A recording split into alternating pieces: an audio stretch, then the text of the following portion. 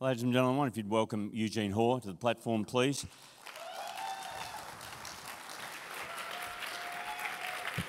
You got a cheer squad down here, Eugene. Embarrassing. All right. Eugene has instructed me to be brief in introducing him, so here it is. Eugene is a senior minister at Grace Point Presbyterian Church. That's correct. In what suburb? In Lidcombe and Burwood, because we're multi-site. Lidcombe, Burwood. Yep. Eugene and his wife Pauline planted this church in 1999. If you think your church life is complicated, they have 8 different congregations, 4 of those in English, 2 in Cantonese, 2 in Mandarin, and there's the prospect of an Indonesian church as well. And open the scriptures with us, brother. Thank you for that. Friends, if you could open the Bible with me to Acts chapter 4, that would be great. We're going to look at Acts chapter 4. And there is an outline as well, I think, on the Reach Australia app. If you want to download that, that will be helpful for you. Courage is something that everyone wants. We all want it. It's the reason why we love our heroes, because they inspire us. Our kids love it, from fairy tales to the great myths and legends in our respective cultures, to the great stories that have captivated popular culture. Think with me for a moment, the Lord of the Rings trilogy, the Chronicles of Narnia, the Harry Potter series, the Avengers Marvel universe. We esteem courage across cultures. In Chinese culture, you have the legendary story of General Yu, who with 500 men faces off 100,000 invaders. Even in Greek culture, you have the legendary story of the Spartan king Leonidas, 300 Spartans, 700 Thespians, holding off 100,000 Persians at Thermopylae. In the Harry Potter series, time and time again, Harry demonstrates courage in the face of great adversity. Courage to face his insecurities and fears. Courage to move forward despite the death of his family. In The Lord of the Rings, time and time again, we see the hobbits. Frodo and Sam face overwhelming odds in their journey to Mordor. We esteem courage. Our history books are filled with stories of courage. The courage of the Anzacs on the shores of Gallipoli. I came back from the Philippines recently, and I read the story of the courage of Rizal, who fought the Spanish colonial rule. The courage of Martin Luther King and Mandela, who spoke out against injustice. We need stories of courage. Stories of courage are actually told across cultures. They are told to teach us and to inspire us and to encourage for us and to model for us what courage looks like. Now, Acts chapter 4 is no different. It's there to do just that for us as the people of God, to show us what courage looks like in the face of hostility, to show us what courage looks like for the preacher of the gospel when threatened by those in power, what courage looks like for the church when the rising tide of persecution actually comes. Now, Acts chapter 4, if you're not aware, actually marks the start of opposition to the gospel in the life of the early church. And if you are familiar with the narrative of Acts, chapter 4 actually records the first imprisonment for the preachers of the gospel. Peter and John are actually jailed. And the book, if you have never realized this, the book also ends with another imprisonment. Paul is in chains, under house arrest, awaiting his execution in Rome. And so it's as if the story actually begins with imprisonment and it ends with imprisonment. But the book ends with a very particular word that I want to highlight, and you're going to have to file this away. Take note of this, because the book ends, Acts chapter 28, verse 31, and it's a word that's going to be used 3 times in Acts chapter 4, and that's the word courage or boldness. And so Acts 28, verse 31, let me read that for us. He, Paul, proclaimed the kingdom of God and taught about the Lord Jesus Christ, and here it is, with all boldness, with all courage, and without hindrance. Now that word, courage, paresias, file that away, because we're going to come back to that in Acts chapter 4. The gospel is being proclaimed with all boldness, courage, paresias, and without hindrance. I want to look at Acts chapter 4 under 3 headings. The need for courage, the picture of courage, and the source of courage. The need for courage, the picture of courage, the source of courage. So here's the first one. The need for courage, verse 1 to verse 7, Acts chapter 4, if you look with me. Acts chapter 3, the public healing of the crippled man becomes the launching pad or the occasion for Peter and John to now preach.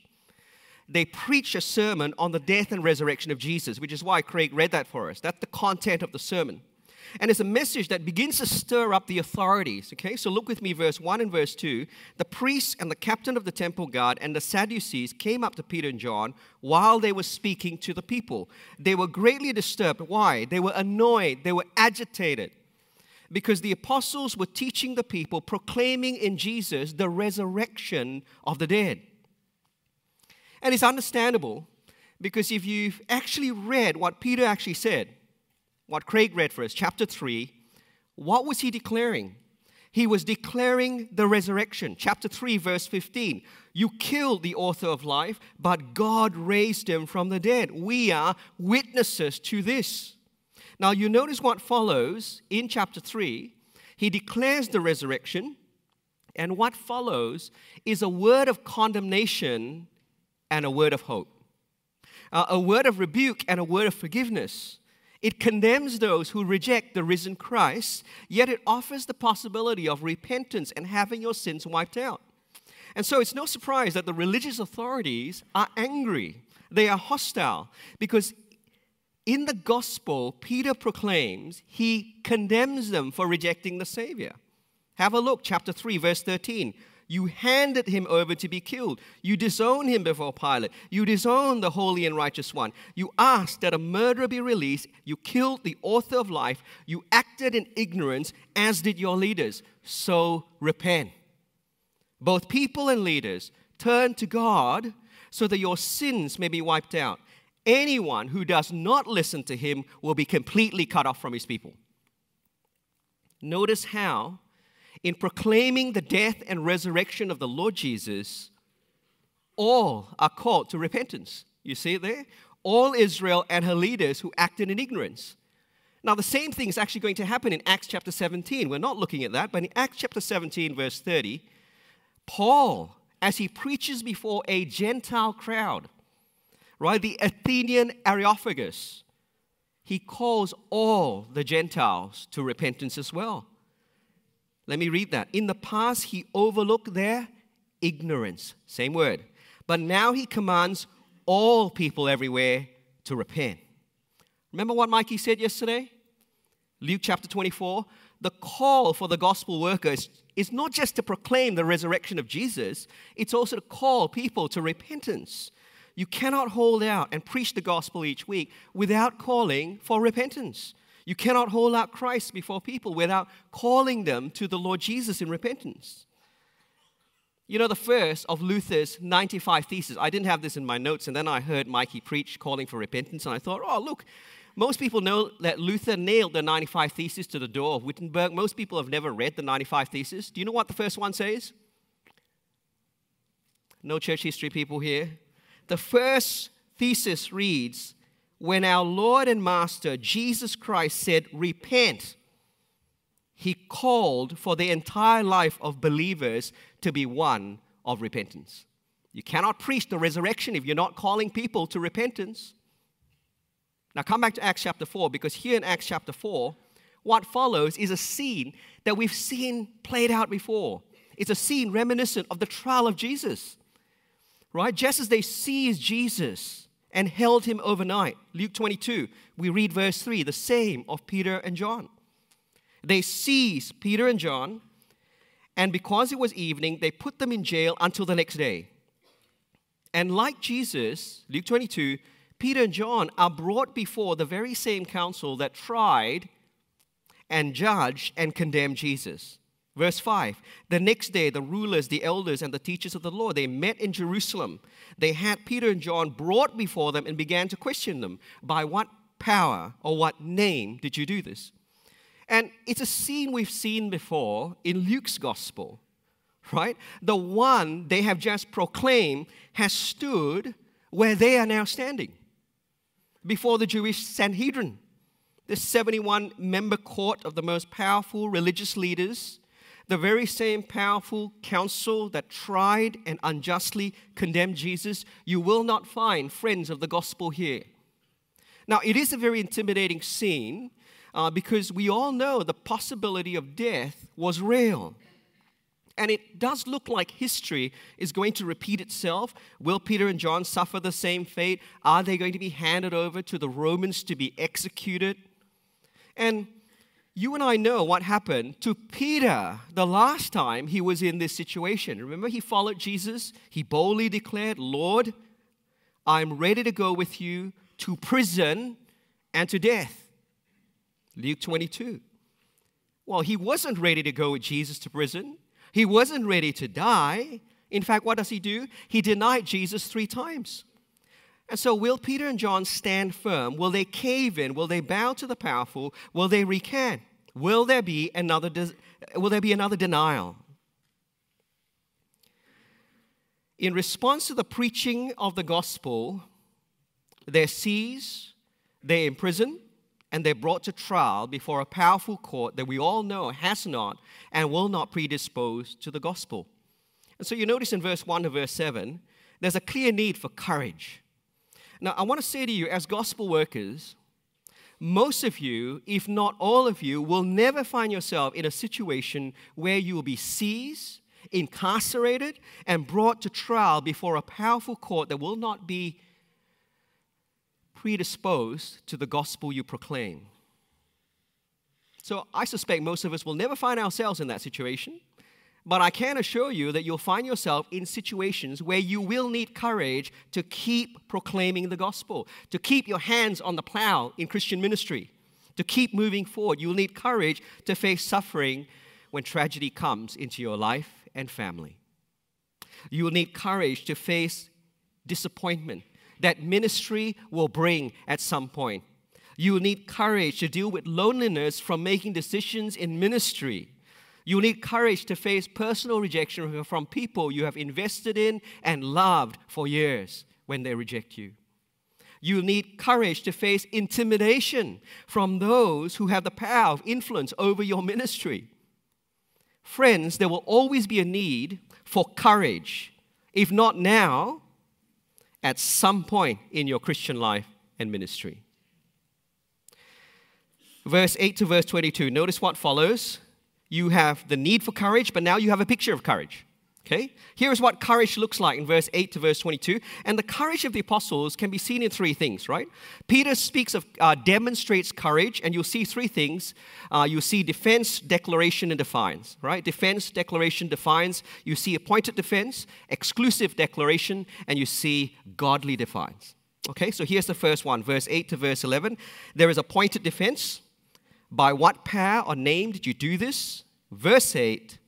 Then Peter, filled with the Holy Spirit, said to them, rulers and elders of the people, if we are being called to account today for an act of kindness shown to a man who was lame, and are being asked how he was healed, then know this, you and all the people of Israel, it is by the name of Jesus Christ of Nazareth, whom you crucified, but God raised from the dead, that this man stands before you healed. Jesus is a stone you rejected, which has become the cornerstone. Now notice, Peter does not defend himself, does he?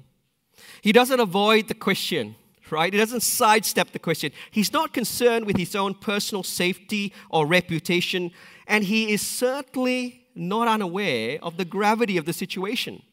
Now, this is not a normal defense, because he does 2 things. Firstly, notice with me, he uses it as an opportunity to point to the gospel, the death and resurrection of Jesus. You see there? Even under trial, what's he doing? He's making the gospel known.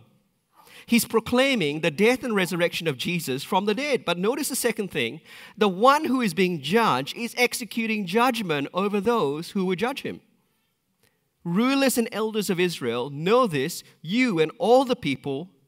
It is by the name of Jesus Christ of Nazareth, whom you crucified, but whom God raised from the dead, that this man stands before you healed. Jesus is a stone you builders rejected, which has become the cornerstone. And so you'll notice with me, even under trial, he points to the resurrection of Jesus, he points to their rejection of Jesus, and he calls them to repentance. They need to repent. Now, Peter's response is no different to what he's previously proclaimed in chapter 3.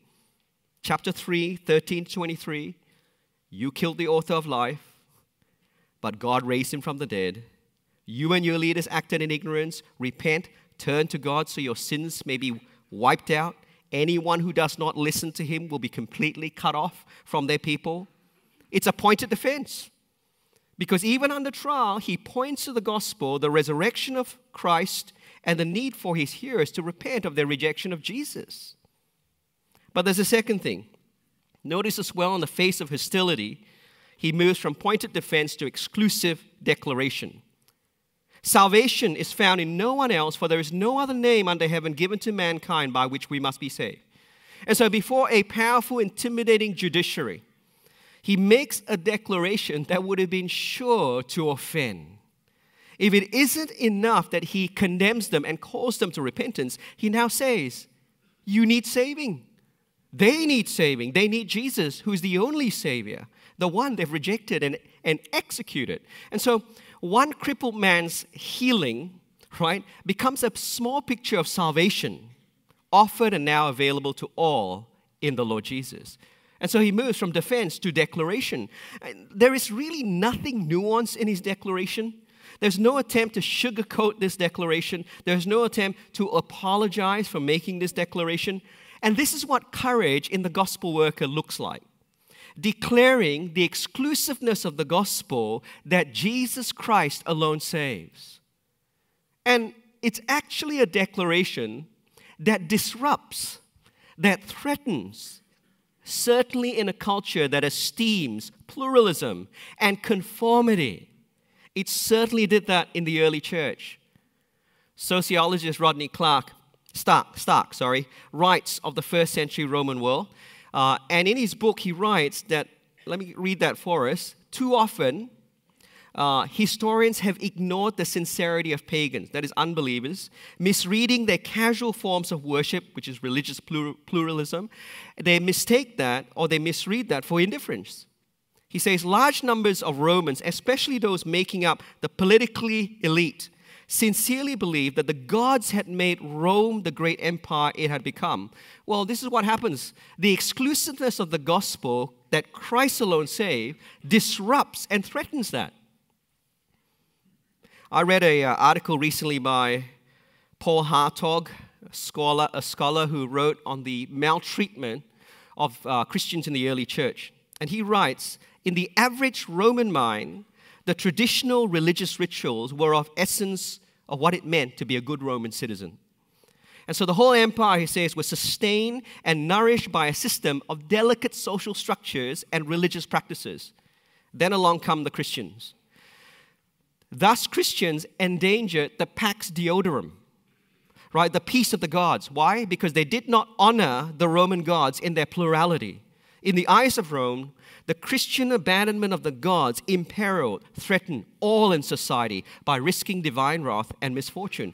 And this is why the gospel of the Lord Jesus, that Christ alone saves, will always be a disruption and a threat wherever it is proclaimed, in every culture, in every nation, both within the church and in culture and society. It was true then and it remains true today because it says to totalitarian states, it says to political power, you are not the Savior, Christ is. It says to religious people, your good works and your morality cannot save you. It says to all other religions and claim truths, your beliefs cannot save you, only Christ can. It says to secular people, self-fulfillment cannot save you. It says to those concerned with justice and mercy, feeding the poor does not save, only Christ can. It says to those concerned with creation care, solving our environmental issues will not save, only Christ can. And it says to Rome, your gods cannot save you, Caesar cannot save you, only Christ can. Friends, I also want you to see that while the declaration is incredibly exclusive, it is far more inclusive in its breadth. This is what makes the gospel good news. It is for all people. Look with me again at verse 12. For there is no other name given to mankind, given, notice, delivered, bestowed like a gift, granted to all people by which we must be saved. Salvation is offered to all in the gospel, right? It's made available to all people. Luke 24, verse 47, it's meant to be for all nations. sometimes in declaring the exclusiveness of the gospel, we forget to also highlight its inclusiveness. Salvation is made available to all through the risen Christ. In fact, the exclusive nature of the gospel, right, is far more inclusive than any other religious worldview. It's far more inclusive, even more than secularism. Let me tell you why. Religion and secularism as a worldview is actually far more narrow and far more exclusive than the gospel preached. Why? Because religion actually says to the moral, the law-keeping, the good, it says only to them, it says they deserve to be saved. Only the moral, the law-keeping, the good deserve to be saved. And so whatever people make of salvation, and in our culture, in our plurality of beliefs, people think many things about salvation, certainly the religious. And so it could be release from the cycle of rebirth, it could be enlightenment, it could be heaven, it could be forgiveness. And so in Hinduism, you must walk the path of duty, knowledge, and devotion to the gods to be saved. Only then will you be released from the cycle of birth and rebirth, if you can do it. In Buddhism, you must hold on to the Four Noble Truths, you must live out the Eightfold Path, and then you find release from your suffering and enlightenment. But only if you can do it. In Judaism, you must keep the Torah, the law. In Islam, you must keep the 5 pillars and you get heaven, but only if you can do it. And so you notice, right, religion operates on the principle of what? Salvation by works. And that only privileges, it only rewards the strong, the good, the moral, the disciplined. Only those who are able to achieve and meet the demands of religion are saved. So what if you're not strong? What if you're not able to do what's asked of you? What if you're not good enough? What if you can't meet the moral expectations of religion? What if you haven't enough willpower to be disciplined? Well, religion's answer is work harder to be good. Work to be more moral. Work to be more disciplined. And so religion is pretty narrow and exclusive, don't you think? But secularism in our culture is no different. Is just as narrow, is just as exclusive when it comes to salvation. You know, do secular people believe in salvation? Of course they do. Functionally, everyone believes in salvation. We just use different terms. Let me explain. In an article exploring the novels of the English novelist E.M. Forster, John Coleman writes this: a whole set of religious terms, salvation, grace, conversion, transfiguration, have become assimilated into an essentially secular vision. Men and women now seek their happiness on this earth, not in heaven. They have developed a religious veneration of life as we know it, where men and women no longer find their true ground of their being in God. They now look for it in the personal, in the self. Consequently, their ideals become self-realization, self-fulfillment, or just sheer getting on or through something in life. Now, what does that mean? It means both religious and secular people are looking for salvation. The religious looks to find salvation in God. The secular looks to find salvation in self-realization or self-fulfillment, in their work perhaps, in their relationships perhaps, in their accomplishments perhaps, in their ambitions, or simply in salvation in getting through something in life. Salvation from personal suffering, salvation from poverty. In short, functionally, everyone is looking for salvation or redemption of sorts. And the secular actually says, you can save yourself by your own effort, by your own intellect, by your own hard work, if you're strong enough, if you're smart enough, if you're resourceful enough. Secularism says, obviously, there's no God. We live in a closed universe. Nature is all there is, and so you must save yourself. It's the logical conclusion. And so secularism says salvation only belongs to who? The strong, the smart, the resourceful. It's a dog-eat-dog world, and the bigger dog deserves to survive. Save yourself. You have to be the bigger dog in the workplace, in your relationships, in your studies. You know, that's actually the principle of natural selection in nature at work. Evolution is weeding out those who deserve to be saved and those who don't deserve to be saved. Secularism only favors those who are strong, who are smart and resourceful. Nature does not favor the weak and the slow. You know, in response to why bad things happen, evolutionary biologist Richard Dawkins says, it's either bad luck or bad genes. It's evolution at work. And so the weak and the slow actually have no place in secularism. Secularism lived out functionally is built on salvation by works, which favors only the strong, the smart, the resourceful. But what if you're not strong? What if you're not smart? What if you aren't resourceful enough? What if you're slow and weak? What if you're struggling? Well, secularism's answer is try harder, work harder to be smarter, work to be better, work to be stronger. Secularism is pretty narrow and exclusive, don't you think? But notice the gospel. The gospel of the risen Christ as the only way of salvation, the gospel as an exclusive declaration is far more inclusive than religion and secularism. Peter, notice what he says, verse 12, Jesus Christ, the one who saves, the name that saves, has been given, delivered, bestowed, granted to all people. It's not something you have to earn. It's not something you work for. It's not secured by your morality or your good works. It's not obtained by being strong. In fact, the exclusive nature of the gospel that Christ alone saved means you don't have to be strong. You don't have to be good enough. You don't have to be moral enough.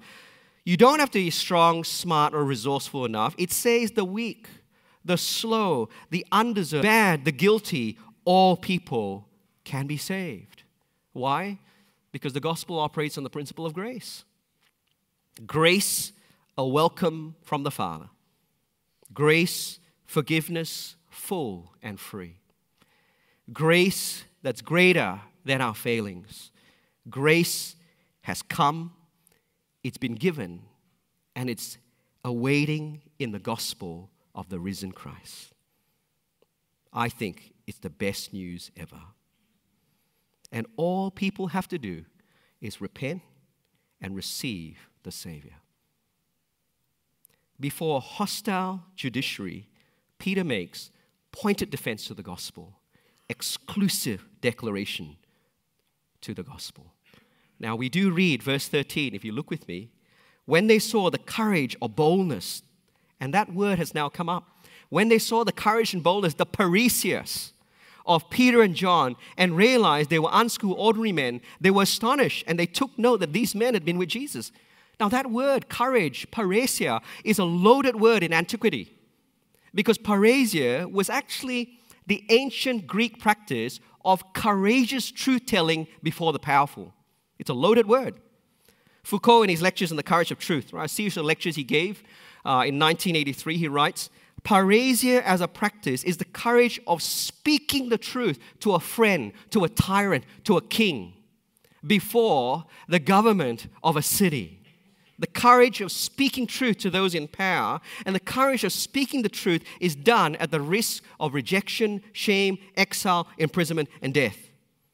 And so parrhesia, courage, takes place when truth and courage actually meet.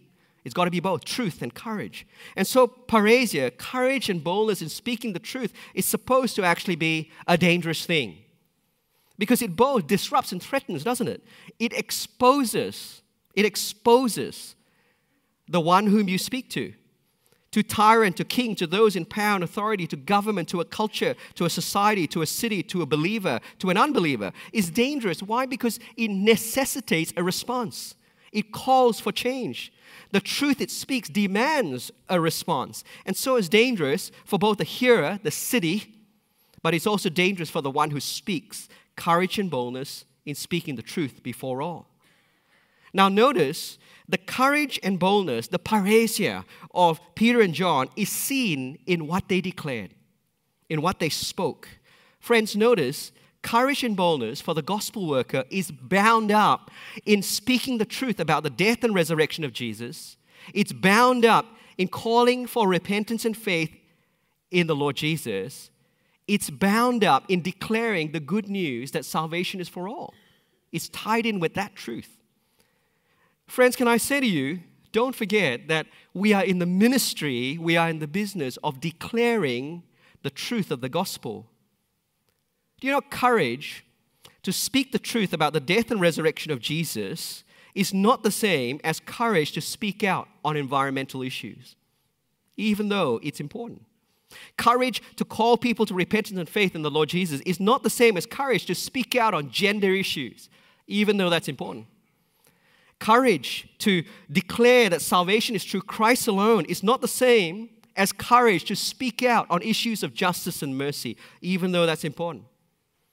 Parrhesia, courage to speak the truth in acts, is with specific reference to salvation made available in the risen Christ. Speaking with courage and boldness on the most pressing cultural issues we face is really not the same as courage and boldness in speaking the truth of the gospel. God is not going to save. Can I say this? God is not going to save because we win our religious freedoms. You've got to hear that one. God is not going to save. We are not going to reach Australia because we have religious freedoms. Not because the law will protect our people's right to express their beliefs. God is going to save through the gospel worker with courage and boldness, speaking the truth of the gospel. The gospel defended, the gospel declared, even in the face of hostility and lack of freedom. The Chinese church in mainland China has lived under the cloud of religious persecution with hardly any freedom for over 70 years, and it has not stopped the growth of the gospel. Yang Fenggang is a scholar of religion at Purdue University in Indiana. He puts the Protestant numbers in 2018 at 100 million, and it's based on what they believe has been 7% annual growth between 1949 and 2010. The 7%, that's what Herdy was asking for last night. Do you really think that losing your religious freedoms will stop the growth of the gospel? You see, what we need is men and women who will speak with courage and boldness the gospel in the face of hostility. And I want to say this, if our people in our churches, if they have not got the courage to defend and declare the truth of the gospel when they're free, I can tell you this, they will not do it when they lose their freedoms.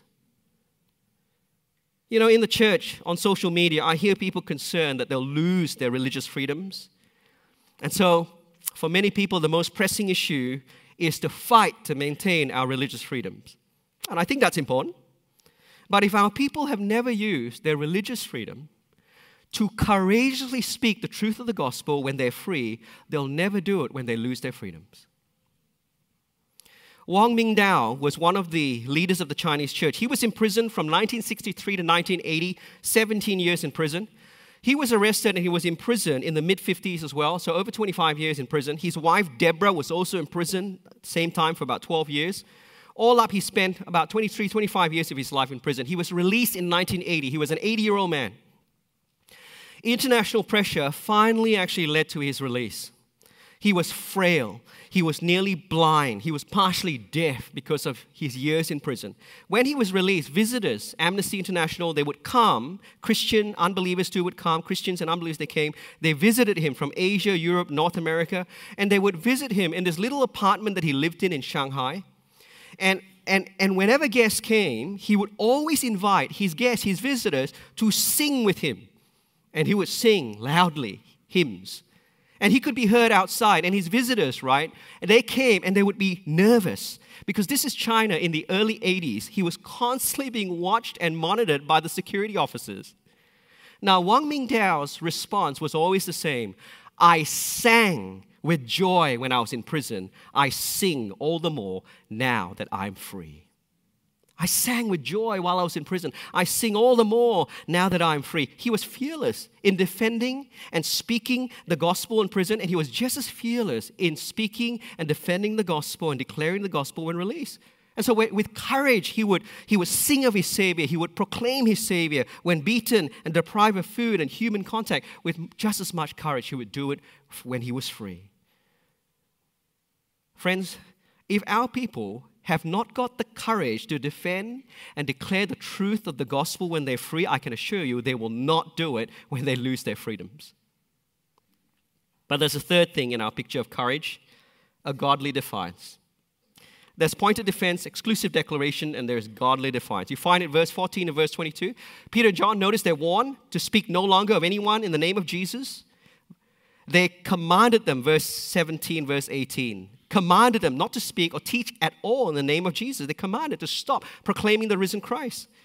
Verse 19, but Peter and John replied, which is right in God's eyes, to listen to you or to him? You be the judges. As for us, we cannot help speaking about what we have seen and heard. Now, again, that's parrhesia. That's courage. That's boldness to keep proclaiming the gospel. That's courage to keep speaking the truth. We cannot help speaking about what we have seen and heard. We cannot help speaking the truth of the risen Christ. You see, being willing to speak the gospel is an issue of obedience. It's an issue of obedience to God. Right? Luke 24, Acts 1, we heard yesterday.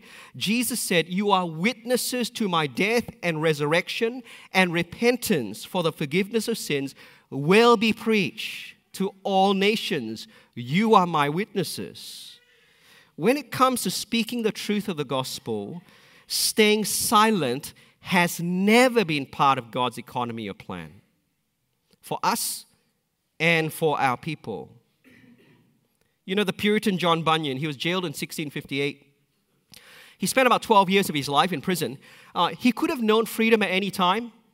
The local magistrate was willing to free him if he promised to stop preaching. He told the local magistrate he would rather remain in prison until moss grew over his eyes than fail to do what God commanded him, to preach the gospel. But even in prison, Bunyan was a funny man. He preached in the jail courtyard, and people we read from all around Bedford would come and stand outside the walls of the prison to hear him preach. And so what the authorities did was to silence him, they then placed him in a cell deep within the walls of the prison. And that's when John Bunyan actually started writing. And that's when John Bunyan preached his loudest, really. In prison, he penned the Pilgrim's Progress. Many of you have read that to your children. This great Christian classic on the Christian life that has brought the gospel really to generations of men and women around the world. Do you know, for 300 years that followed Bunyan, that book, The Pilgrim's Progress, was the most widely read and translated book in the world after the Bible. That's godly defiance. Here is a picture of courage. A pointed defense to the gospel, an exclusive declaration of the gospel, and a godly defiance to keep making the gospel known. That's courage. But Acts 4 also gives us the source of courage. Phil's going to talk more about that, I suspect, tomorrow on prayer. Where do we find power to be bold? Where does the gospel find power to defy, defend, and declare the gospel? Well, it's found in prayerful dependence. Verse 23, verse 31.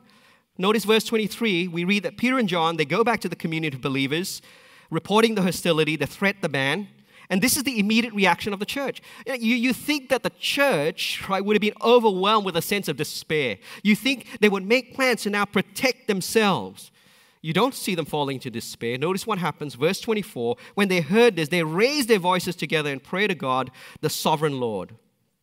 God is sovereign Lord. He's a ruler of unmatched, unchallenged power. You know, the powerful judiciary they've just spoken to that has prohibited them from preaching the gospel. Well, they too are subject to a much higher power and authority. In fact, the rule of man cannot overturn the rule of God. The threats of man cannot unhinge the great purposes of God to save in his risen King. And so this is the source of their courage. Sovereign Lord, verse 24. You made the heavens and the earth and the sea and everything in them. You spoke by the Spirit through the mouth of your servant, our father David. Why do the nations rage and the peoples plot in vain? The kings of the earth rise up and the rulers band together against the Lord and against his anointed. Psalm 2, the scriptures become the basis of the prayer of the church. It's a reminder to them that God has established the saving rule of his Son. Verse 27, they, the powerful, the authorities, the kings, the governors, they have conspired against him. They have banded together against him. But we know, verse 28, what do we know? By God's power and will, he has established the saving rule of his Son. They crucified him, but God raised him to life. It's an act of futility. The gospel of the risen Christ has and it will prevail. People will be saved. This is where the church must look to find its courage in darkness. This is where the gospel worker must look to find courage to defend, to declare, and to defy, to make the gospel known. The right side of history actually lies with the saving rule of the risen Christ. Remember that. And the request for courage now comes in verse 29. And again, we meet that same word, parrhesia, courage and boldness in speaking the truth of the gospel. Look at verse 29 with me. Now, Lord, consider their threats, their hostility, their intimidation, and enable your servants to speak your word with great courage, with great boldness, with great parrhesias to speak the truth. The parrhesias, the courage we've seen in Peter and John, the church now asks for. Courage to defend, courage to declare, courage to defy, to make the gospel known. They ask for the same thing. And notice, they're not praying that the hostility or threats might stop. They're not praying for religious freedom, even though that's important. Their biggest need is not personal safety, it's not personal comfort. Their biggest need is boldness or courage to defend, declare, and defy to make the gospel known. And it's not just boldness they ask for, because notice what else they ask for in verse 30.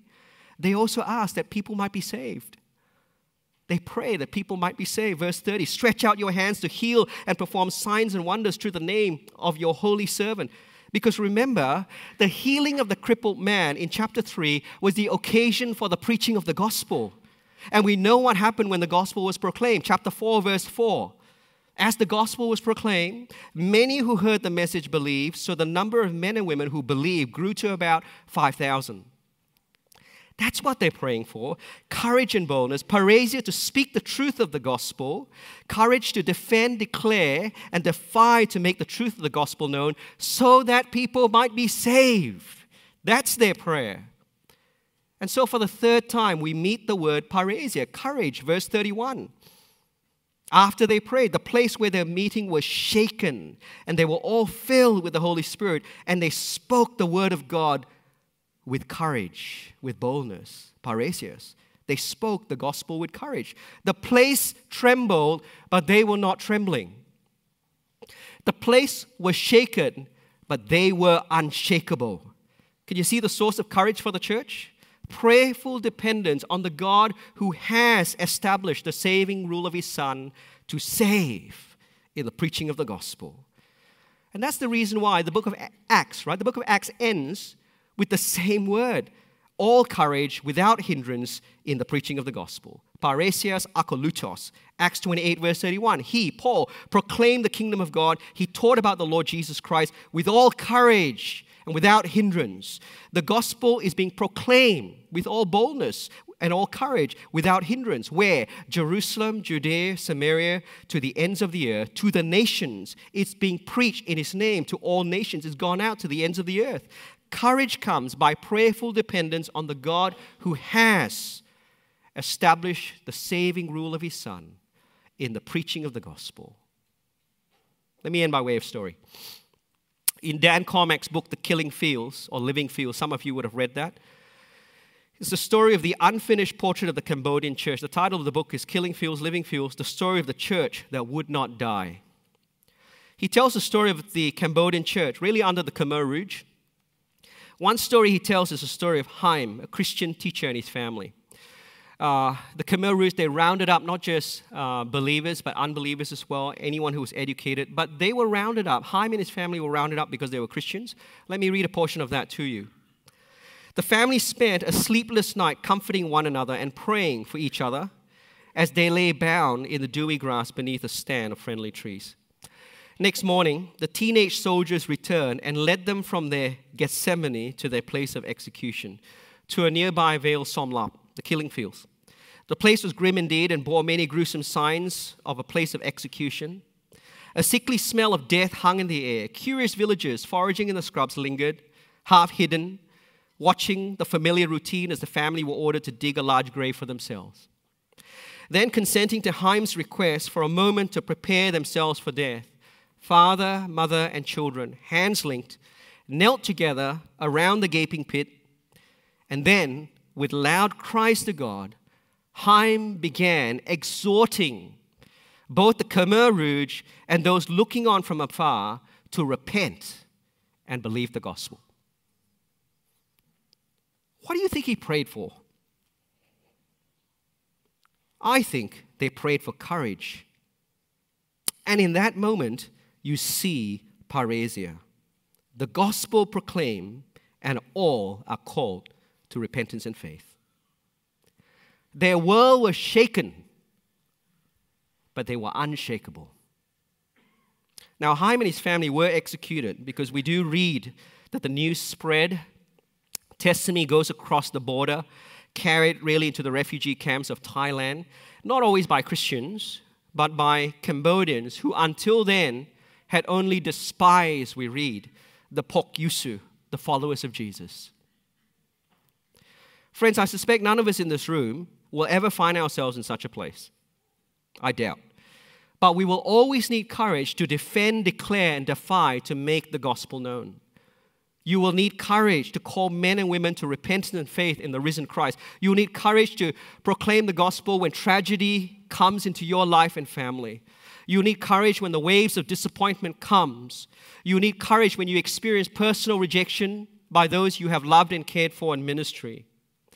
Friends, as Matt shared last night, you will need courage to let go of relationships to see churches planted so lost people can hear about the Lord Jesus. You need courage to send your best people to see new churches planted to reach lost people.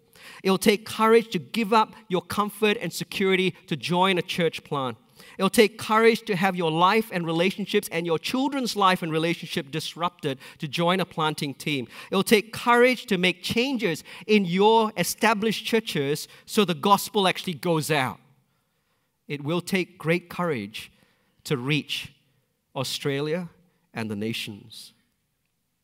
The gospel worker and his people will always need courage to make the gospel known. It was true for Peter and John. It was true for the early church. It was true for Bunyan. It was true for Wong Ming Dao. It was true for Hyman and his family. And it remains true for each of us in this room today. Friends, may the Lord himself give you and your people courage to defend, declare, and defy, to always make the gospel of his risen Son known. Let me pray for us. Father, we do thank you that you have established the saving rule of your risen Son. In our fears, give us confidence in you as our sovereign Lord. Empower us by your Spirit to be faithful as witnesses to the death and resurrection of Jesus, calling all to repentance and faith. Grant us and our people the courage to always defend, declare, and defy to make the gospel known so that many might be saved. Amen.